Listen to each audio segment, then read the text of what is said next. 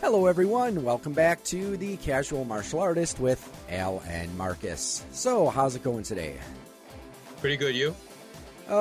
Still pushing along. I know. Now, did you guys get hit with a lot of snow down there? Because I know we're expecting a bunch up here now again. So we did, and right after I'm done with you, I'm gonna dig myself out. Yeah, I mean, we haven't gotten too bad today. I think they were only predicting like 2 or 3 inches, but later this week we're supposed to get like 3 to 5, and then there's supposed to be like another later this week. We're supposed to get a few more inches. It's like, will winter ever end? Right. Yeah, that's what it's like in Wisconsin. But anyways, right. So on to today's topic, which is actually, this is going to be a fun discussion, I think, because this is a topic that Marcus and I have very different opinions on. And that is the topic of kata, forms, whatever they call them in whatever martial arts you've studied. Are they practical, or are they pretty much just a waste of time? Now, first, looking back, the original purpose of kata was as a way to preserve and pass on techniques. Because, I mean, I'm sure you've probably seen, people write books where they tried to write how to do a technique. I don't know, have you ever gotten much into that or read many of those books? I had about 3 or 4 when I was younger. Yeah. So, I don't know, because there's just something about, doing the technique, even if it's like shadow boxing, that is different than just reading it. Because, I don't know, I've usually found that it's kind of harder to really effectively learn a technique if you're just reading how it's supposed to be done, which is one of the things that can be nice about forms is you're getting those actual movements down. But let's go back to how we've studied forms and what forms have done for us in our different martial arts experiences. So for you, what was your first experience with forms and how were they presented to you? I was taught forms in the first 3 grades of Taekwondo and taught myself later on the Wing Chun forms because I wanted to follow in Bruce Lee's footsteps. So they were presented to me as basically the keys to unlocking fighting. All the secrets were contained within these forms. I like it how you mentioned Bruce Lee, because from what I understand, he actually wasn't a big fan of them. I think he referred to, it was either this or there was something he referred to as dry land swimming. So I don't remember if he was referring to forms specifically or if he was just describing like sparring without pressure testing, one of the two. But I'm pretty sure that he described forms as dry land swimming. Right, I think you're right. Mm-hmm. So when you said that when you were first learning them in Taekwondo, they were presented as these secrets to unlocking the art or something like that? Right. Like everything we were supposed to learn was somehow contained within these forms. I mean, it took precedent over everything. I told you. Before we go further, I don't know if you want to mention this or not, but we have a Phantom episode. We try to record this, so I'll be referring to that episode every once in a while, only out of habit, because it just seems kind of weird to me because I'm going to end up repeating myself a lot, and it's like I'm going to quote basically the previous episode. You're ruining the magic for the people. Okay. Okay. So what he's referring to is we actually did try recording this episode last week, but yes, we now can say we've got a lost episode, which this is something that you see in other forms of media, like, some of the old time radio TV shows, not TV shows, radio TV shows. No, that doesn't make sense. But, some of the old time radio shows and some of the old time TV shows, there is a phenomenon known as the lost episode. And like Doctor Who is an example I can think of off the top of my head, where some of the earliest episodes have been lost because they didn't bother saving them. They thought, we've aired this episode of Doctor Who. Who's going to want to watch this 20, 30 years from now? Right. Boy, were they wrong on that. So, and right. And, even some, like I said, the old-time radio dramas, again, we know about them, but no actual recordings of them survived. So, and in our case, we had a lost episode because we tried recording this last week, and because of the various computer issues I was having, it didn't. It ended up not recording. So, yes, if we refer back to our previous conversation, that is what we're referring to. So that's weird that he would describe it as like everything you needed to know would be, would be this like secret knowledge in these forms.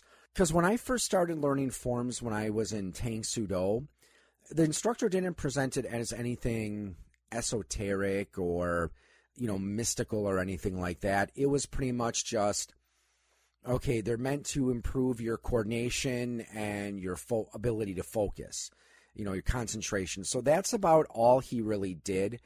And with Tang Soo Do, I think I only got like the first 3 or 4 forms, because I didn't study that art for very long. And again, in Tang Soo Do, the forms were pretty much just a series of movements that, at least the ones I learned, they moved in the shape of a capital letter I. Now, when I was in Kung Fu, the forms were a bit different, because this time the movements, as the instructor explained, actually did have meaning in that they were specific techniques that you were intended to do. So if you did something where you moved your hand out this way and then did some other hand movement and then did a kick, it's not because you were doing that just to do those 2 hand motions and then that kick. It's because that was a technique that you would use in self-defense. So part of the form was not just learning the movements and how to do the actual form, but also learning how to apply them. So we would drill, like, for example, one of the techniques was called Tiger Embraces the Sun. It's from one of the higher level forms, and kind of a cool name. Something I liked about Kung Fu is each of the techniques had there were some really interesting names. But like, okay, Tiger Embraces the Sun was the first technique in the Golden Eagle form, and basically a defense against against someone grabbing you by the shoulders. So you did the movement, this flowing movement in the form, but it did have actual applications. And also what we did a lot of in Kung Fu is there were also a lot of the techniques that had variations. So this would be something where, like, I would just use that Tiger Embraces the Sun as an example. There was a variation that went into like a back roll throw. Yeah, do you ever remember seeing any of the old original Star Trek episodes? I did. With the back roll throw, and I'm sure you've probably seen it in your various experiences. I guess Captain Kirk would do it a lot. It's when you in judo, I guess they call it a type of a sacrifice throw, where right. You're rolling backwards and going down, and you're bringing the opponent with you, and then you're throwing them, over your back, or you're right. throwing them over you. So I actually liked how that particular, how those forms worked. Now, when you did your forms in Taekwondo, did they ever have you practice, I think the term is bunkai, or applications? We had something called 1 and 3 step sparring, but they seem to be a little bit disjointed from the forms themselves. It was like learning 2 different systems. I always questioned, well, when did we learn this in the form? Well, you didn't, blah, blah, blah, blah, blah. I was given some kind of excuse. But we were never taught exactly how to apply what we were learning. Yeah, that's because I know in Tang Soo Do we had the 1 steps as well. Again, it was mostly just, okay, 1 attack, and then, you would do your whatever the set was.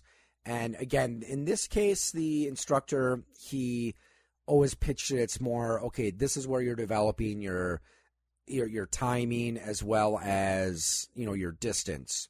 Right. Because again, you were supposed to, of course, like if you're punching at your opponent, your partner, make sure that you stop a little bit before their nose so you don't actually, break their nose or anything like that. Right. Now, for the American Freestyle Karate system I studied, we didn't have forms. There were self-defense drills that we did, but we didn't have any actual forms like I learned in Tang Soo Do or Kung Fu. And when I started doing Kung Nu, again, there's the forms in there, but this is where it's actually a bit different. See, because in Kung Fu, the forms were actually had very specific techniques you would do with them. Whereas with Kung Nu, we had to come up with our own applications, but there was no set way we had to do it. For example, in the first form, Kata 1, which also was in Tang Soo Do, and from what I understand, it's appeared in other martial arts as well. And I think you said that you had this in Taekwondo as well. It's the one where, you start out and then you turn to your left, you do a left low block, and then you move into a forward stance with a lunge punch. And then basically that's what the form is. It basically alternates between low blocks and lunge punches. After learning that, the form, you're expected to come up with at least 2 applications. Like one of the obvious ones would be obviously using the low block to block like a punch to the stomach or, a kick, and then, countering with a straight punch. But my instructor also had some other interesting ideas, like, well, you could also say the movement, like when you're moving your hand down, you're not blocking, but that's escaping from a wrist grab. So that's one of the things I liked about how we do it in Kung Nu, is that you are expected to try to make up your own techniques, which the reason I think that's personally practical, and I don't know how you feel about this, is because everyone is going to react differently in self-defense. Again, just to use the highest ranking student in my class, and I talked a little bit about him before. He's, a younger guy, about 12, I think. And now since he's only done Kung Nu, whereas I've had different, more training in different overall styles, obviously we're going to have different ways that we would apply in a technique. I've got a more, I'm not trying to sound, like bragging or anything, but I have a more diverse range of techniques to pull from. So I don't know, what are your thoughts on that? What do you think of this idea where, okay, you're not doing the form as a way to apply specific techniques, but rather just as ways to come up with your own techniques? I think the same concept can be applied, but just to pad work and bag work. Punching in the air or doing some kind of technique in the air instead of on a resisting opponent or a bag or on a Muay Thai pads or focus mitts. I just, in my experience, it builds a lot of bad habits. And when it came time to when I was really being hit in the face in sparring, in a boxing ring or against guys that I was training in MMA with, everything I learned in forms went out the window, and it came down to what I'd been training on. Whether it be something like distance, timing, the proper speed or the proper precision it took to land something, that all came from training on bags or training on mitts. The idea that I could have achieved those goals with just by punching into air or, doing these set movements, even if I were to, I came up with my own combinations all the time. I had to. I was a southpaw. So it's not like anybody ever discouraged me from doing that. I just had to take the initiative. Mm-hmm. So the idea that I would have been able to do that by just punching or using forms, it was, it wouldn't have worked out. I would have taken a pretty good beating, let's put it that way.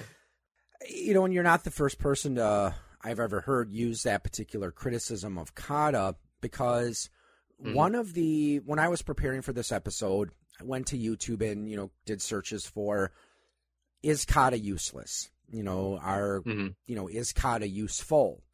And one of the ones that did more of the useless side, site I referred to, I don't remember if it was last episode or the episode before, but self-defense tutorials. And he mentioned the same thing you did, where he's seen guys who, they come into, I think he does mostly like, the guy who hosted, he does mostly like jiu-jitsu, and I think he's probably done some like kickboxing, but before that, he did like karate or kung fu or something like that.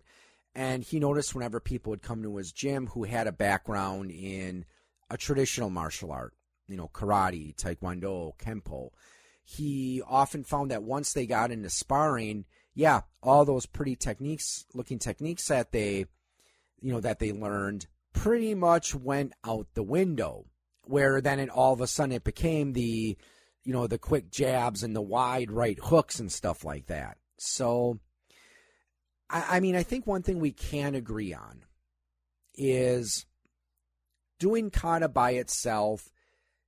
Yeah, we can both agree it's not going to turn you into an expert fighter. But there's a question, though, is kata completely and totally useless, or does practicing kata have some merit and some benefit to it? So what are your thoughts on that? Personally, if you must practice it, I think let's take Taekwondo, which I believe has 10 belt ranks leading up to black belt. 5 solid colored belts and 5 striped colors in between. I think by the first 3 grades, which is what I accomplished, I think by the first 2 grades, you should be weaned off kata. Surely by the first 3 grades, because to me, all its for usefulness lies in teaching good form and technique. If you have a student that needs to learn it that way, fine.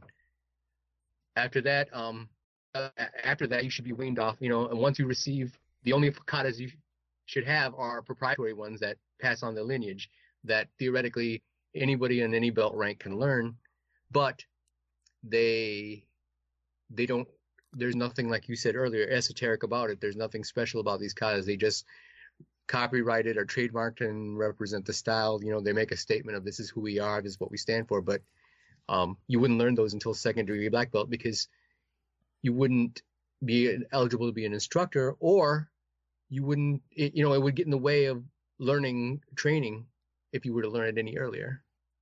Okay. See, and I mean, I think that kata does have its place, aside from tradition. Mm-hmm. I mean, I think part of it is preserving tradition, because I mentioned the Karate Nerd in a couple of our episodes, Jesse Enkamp, and on his YouTube channel, he had this video, can you use kata in a fight? And he was talking, one of the things he said at the end of the episode, which I personally agree with, is tradition isn't preserving ashes, but keeping the flames burning, which is why I think it is important to practice kata. Now, I think there can be a couple other benefits. It can help train you for short bursts of energy, which is pretty much what you would need in a real fight. Because pretty much everyone I've talked to on the matter said that, seems to say that a real fight, that you might get into on the street or, down at the local bar, probably isn't going to last much longer than 30 to 60 seconds. It's so these fights you see in the movies that go on and on for several minutes, you're probably not going to see those in real life. And I'm sure even in UFC, because as I recall, UFC matches usually don't go that long either. They do nowadays because everyone's better trained, and they have a more well-rounded knowledge of what it takes to be a fighter and what you have to learn. But in the early days, no, they didn't last very long. Okay.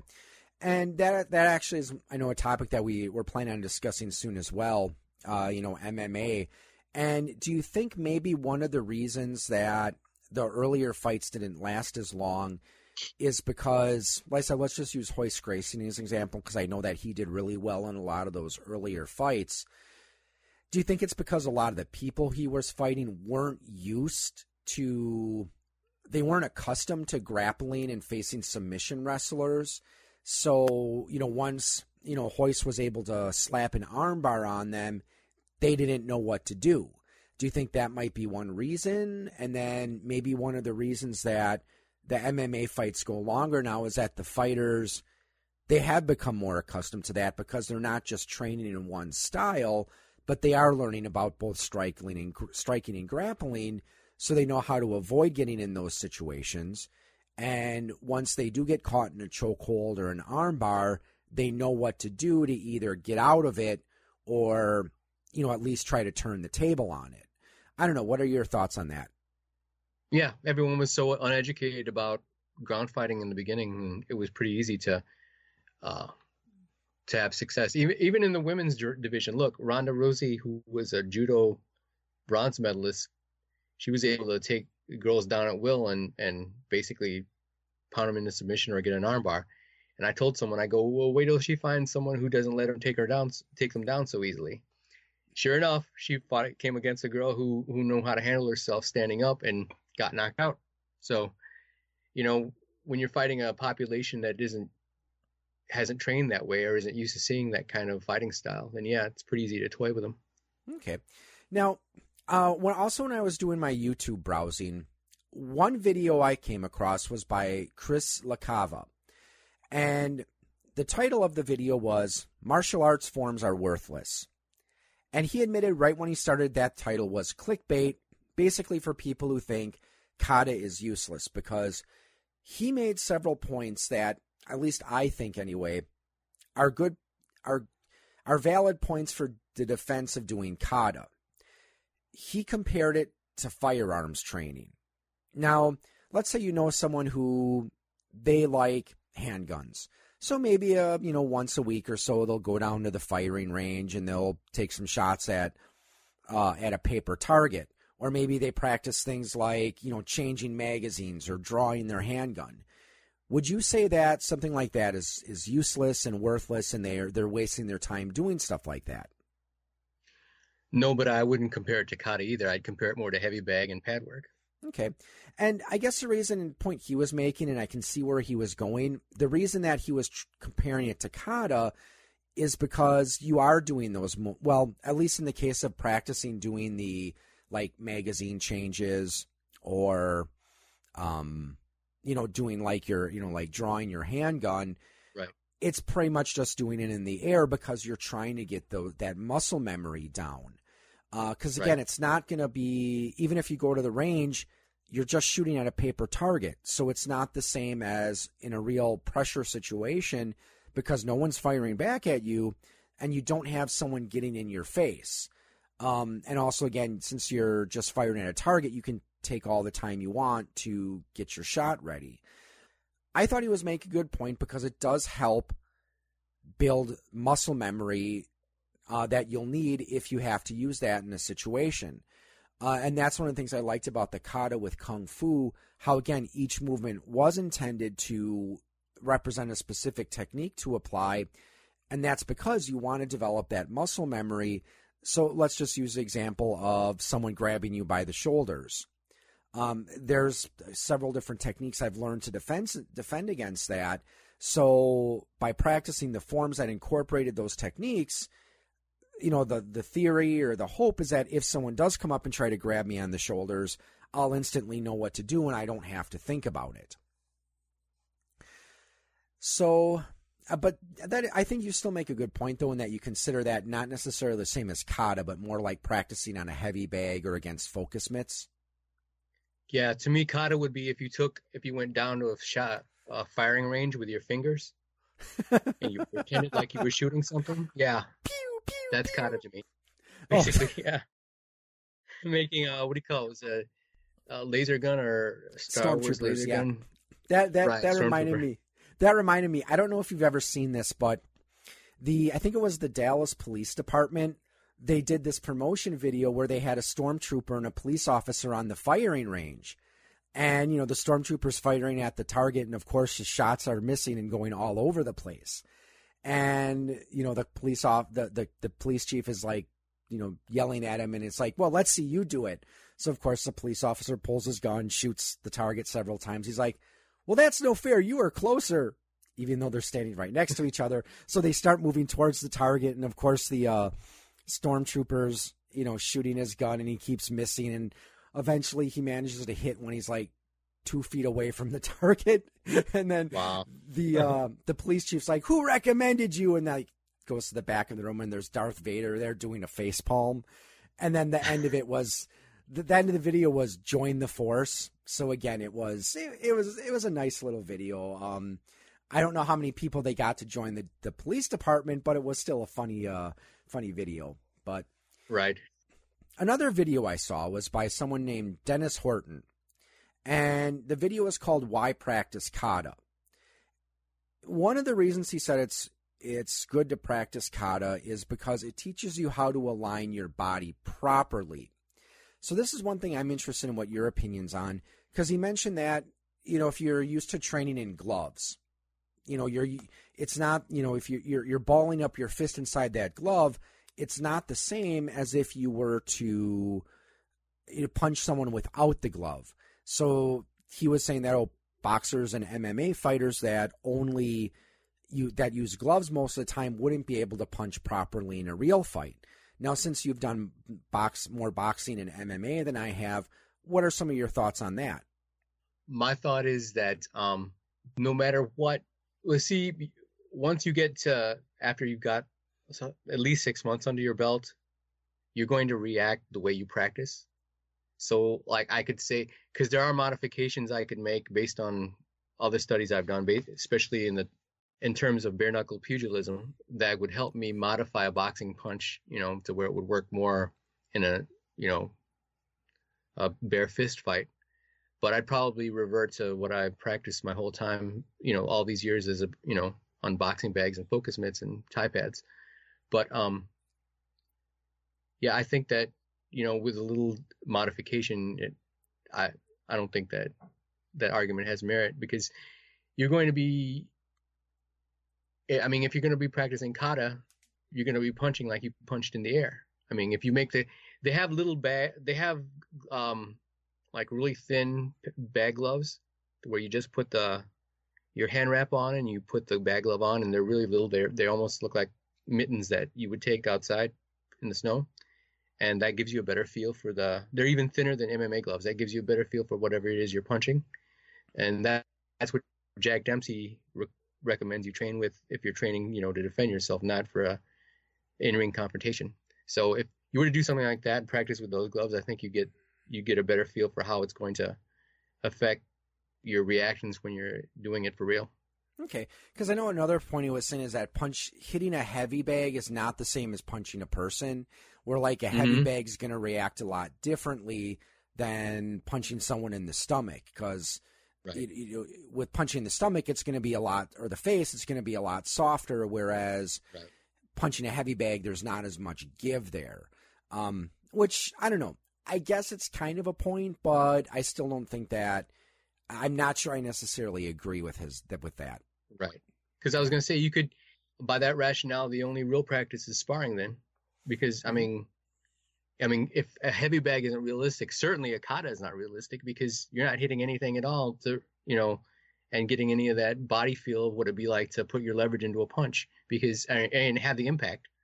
Because you can say you can modify that, because they've got stomach protectors and chest protectors you can put on person when they're doing pad work. So that kind of doesn't hold water with me. Okay. But again, remember, he was saying kata teaches you how to align, even though you're just punching in the air, it's teaching you how to align your body properly. And so is practicing on pad work. If you got somebody who knows what they're doing, or someone who's going to watch you do your heavy bag, you practice the same thing. And like I said, for those who are extremely unfortunate and are not really coordinated, not really gifted, whatsoever, someone like you, someone like me would need kata. Someone who's really, really, really, really uncoordinated. Like I said, maybe the first 3 belt grades, like they'd learn 2 or 3 kata coming up, and that's it. So I could teach them body alignment, which, if you've got a really good instructor who keeps some really good supervision over their students, you wouldn't need that. But they really do need it. If they're that, then yeah, I can see it. But if not, the average person shouldn't need a kata to teach them body alignment. What about some of the historical reasons for kata? And what I say by that is they have been used by people who practice different martial arts or fighting systems. Now, one example I can think of, when I was doing research for an episode of a different podcast I do, one of the things I came across was the Scottish dirk dance. And, you've probably seen a dirk. It's basically a long dagger that they would carry for self-defense purposes in combat.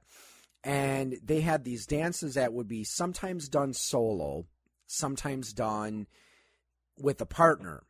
And the purpose of these was to drill these techniques, which I guess in a way when I heard about that, at least when you're practicing with a partner, it reminded me a lot of a drill we did in Eskrima called lock flow, where it starts out you're doing punches and parries until someone's ready to initiate.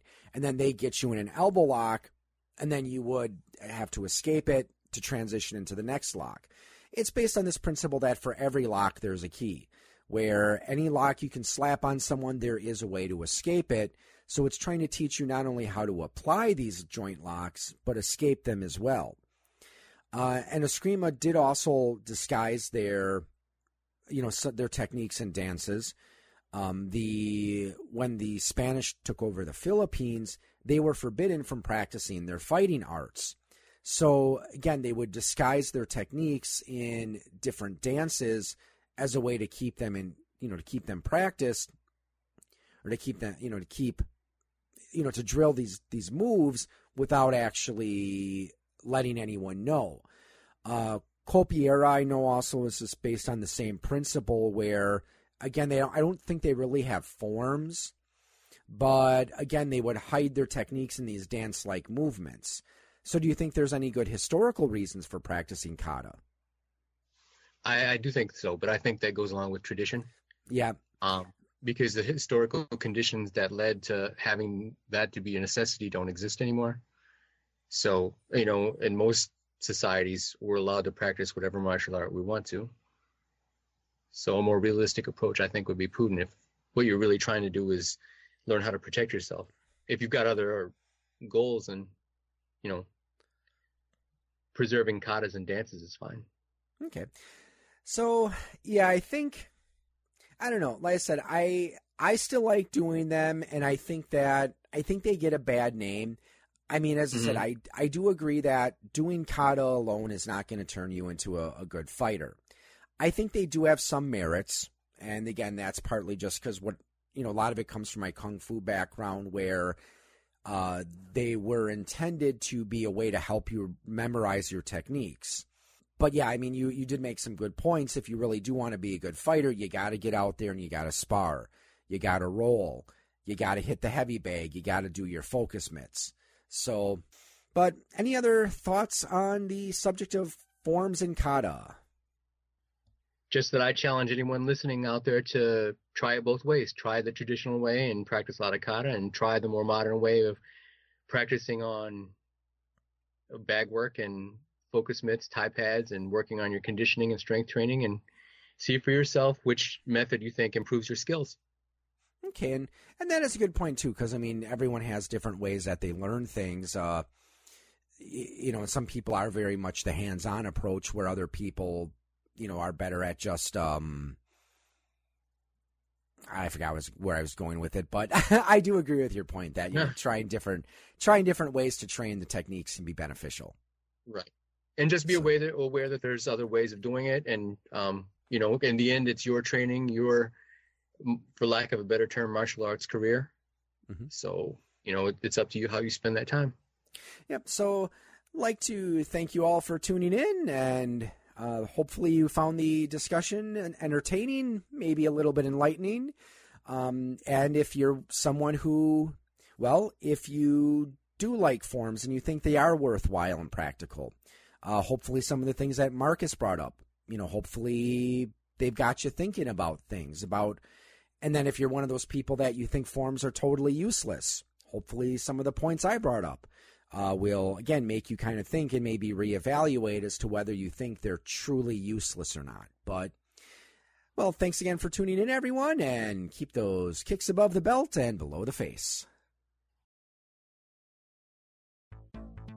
Check out the guys over at Eclectic Media Project. They bring you podcasts such as Musically Challenged. Whose podcast is it anyway? Want to hear something interesting? And their newest podcast, Page 3.14 News. Check them out on Podbean and iTunes at Eclectic Media Project, on their website at www.eclecticmediaproject.com. Check them out, as they are the home with a little something for almost everyone.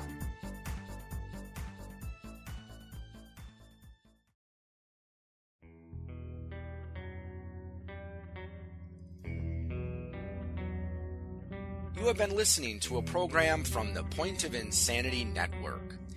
Visit us at poigamestudio.podbean.com for more shows. Follow us on Facebook and follow us on Twitter at POI Game Studio.